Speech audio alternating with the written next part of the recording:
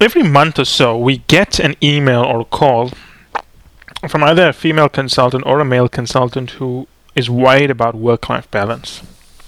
In some cases, it's really, really difficult, and then in other cases, it's catastrophic. It's leading to the entire world changing. In fact, it's even happened with some of the candidates we've placed, whereby they just cannot handle the pressure of the amount of work they have to do. And secondly, the amount of work they have to do in the office is taking a toll on their personal lives. And we recently got a message. We recently spoke to a female engagement manager in the United States at McKinsey, who was destroyed because she had spent her whole life with her husband building a career, and she had recently told her husband that unless she finds a way to spend more time with the family, the marriage is going to be over. Now, before I comment on this, and I usually don't comment on these things, we usually guide candidates and give them a lot of advice and so on, but we don't post public comments because it's very easy to be taken out of context.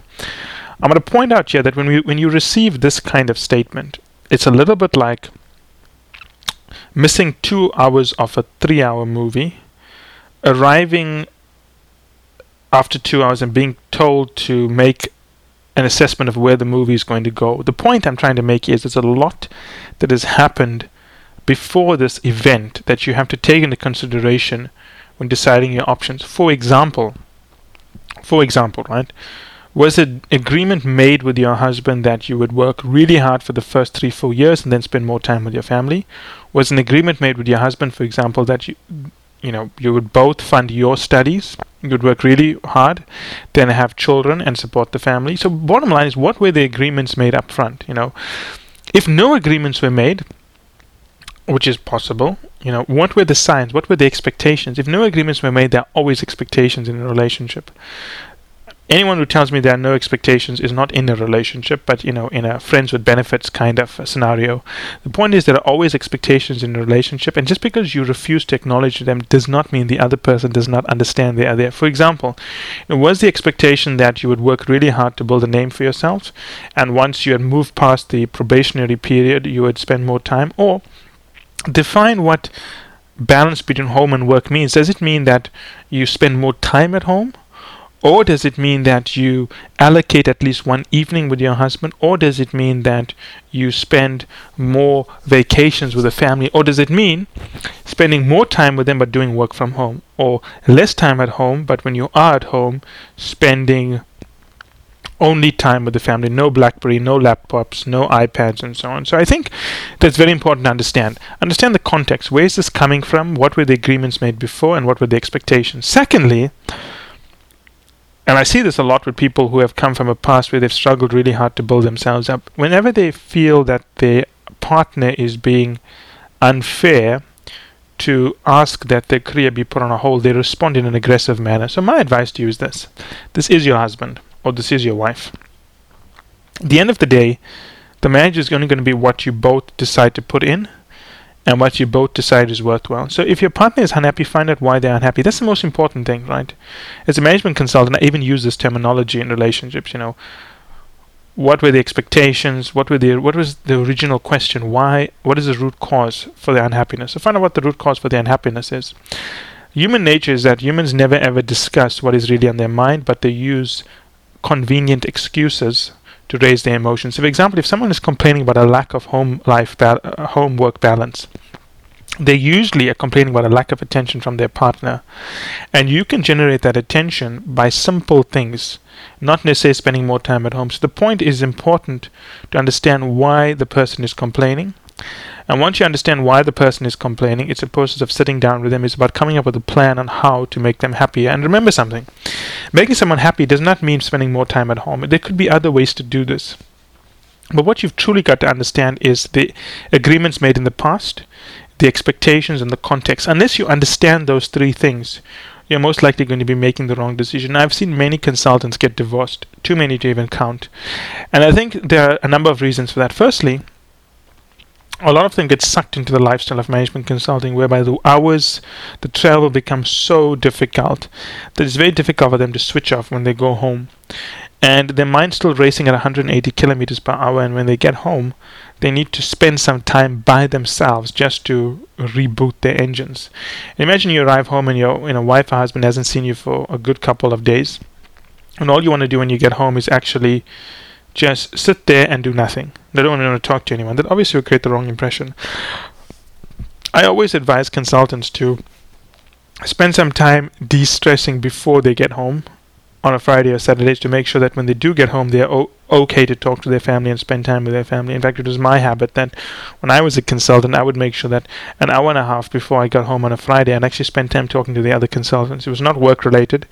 It allowed me to sort of just relax. There's nothing better than talking to smart people and understanding what they're doing on projects and so on. And they do most of the talking, so I'm just sort of decompressing with my glass of wine at these Friday cocktail get-together events. And then when you actually get home, it's a lot easier to talk to someone. But that takes a lot of effort, and I do find that many consultants forget the amount of effort that's required to go into a relationship. Now, beyond that, there are a couple of things that I think you can do after this happens. I mean, if your partner is talking to you about divorce and so on, it's a serious situation, and you've got to decide how you want to play this. Maybe divorce is a path you are considering and want to take. If not, then I think you got to sit down with your partner and together agree what is convenient and acceptable for both of you. I mean, some couples use Google calendars to make sure that the diaries are clear for everyone. And for example, if someone's going to be late for something, it's updated in Google Gmail calendar. So everyone can see what's happening. If an event's going to take place, you put it into Google calendars and both parties can see what's happening. The point is that you can't fix it and they can't fix it by themselves. You have to do it together. Unfortunately, the high amount of divorces in consulting is going to tell you that the amount of effort to do this is significant, and most people are not willing to do it. Most people we speak to who are going through this, most of them do end up getting divorced because they're not willing to make the effort. For a lot of people, the career is far more important to them, and they are not willing to give it up. We have seen some people who have pretty, I would say, promising careers at the big three leave to join tier 2 firms in the hope of finding more time for themselves. And what I always point out to people is that tier 2 firms don't necessarily have better working hours. In fact, I know a couple of tier 2 firms where the hours are just as aggressive, if not worse, than the major firms. In fact, in some ways it is worse, because at a major firm like McKinsey, there's a lot of resources supporting you. At a smaller firm like Alicare, Deloitte, the resources are far less, so things that you took for granted that other people would do, you would have to do it yourself. Like, for example, putting together your slides, doing research. I mean, they're pretty much at your fingertips at the major firms. The smaller firms, while the hours may be less, the amount of time you have to invest in to get the quality you were used to at the previous firms is significant. Now, my only piece of advice here, beyond what I've already given you, is to be an adult about this. Don't assume you are under attack or your career is under attack or there's a lack of appreciation when you are given this ultimatum. It's probably not an ultimatum. The point is you probably ignored all the signs, and the only way to get your attention is to receive an ultimatum. So many people, when they hear this from their partners, they think, oh my God, how inconsiderate is this person to threaten me with divorce without bringing this up? But the point is they probably have brought it up. When you've missed dinner for the 8th time and they probably said they were not happy about it and so on. Those are all issues of bringing it up. So understand the context, understand the agreements made in the past, and understand the expectations. Once you have those clear in your head, then decide how you're going to manage them. In some cases, you will realize you cannot meet those expectations. If you cannot meet those expectations, you may realize divorce is for you. If you can meet those expectations, or you can negotiate around those expectations, you should do it. The moral of the story is that I've always found the best management consultants, the ones that always make it to the top and are outstanding, have a very stable home life. Now, this may be counterintuitive given the amount of time consultants work and travel, but I've always said this to even young consultants who reported to me: make sure you spend time with your family and make sure your family keeps you grounded, because consulting can derail you very quickly given the lifestyle that you live. I mean, not all consultants travel first class and live a glamorous lifestyle, but at a certain point you do end up living that as you become more and more senior. And it's important that your family, husband or wife or kids, keep you grounded. So to be a successful consultant, I think it's important to have a stable family life. And as much as possible, you should try to preserve that. Make sure you are one of those people who lets their family know that, look, the weekdays are out, I'm going to be working all the time, but weekends are your time. And of course, on a weekday, make sure you do the work so that on a weekend you don't have to cut time out of family time. I do find many consultants, suffer from this problem whereby they're expected to come in early and leave late. And they do it by being less productive. So be productive on a weekday, so that you don't have to cut out family time on a weekend. The other thing I would recommend you do is that communicate quite often without giving very confidential details. I do find consultants are bad at that. They don't really explain what is happening. When the crisis hits, they expect their family to sort of move themselves around it. And I'd say I'd be guilty of this. I've cancelled more Christmases, New Year's, and Thanksgivings than you can imagine. At one point I wasn't even attending those things because, my philosophy was work came first and I would do it. But luckily I had a family that understood that and, backed it up. But the point is, there has to be this tangible acknowledgement that this is an agreement being made. The family has to be you have to be aware your family is making the sacrifice and not just doing it because you're not available. On the other hand, you have to find a way to make sure that they are being rewarded for this. So I do find many consultants have blinders on or blinkers when they go through their careers, not understanding that they are taking a toll on their relationships.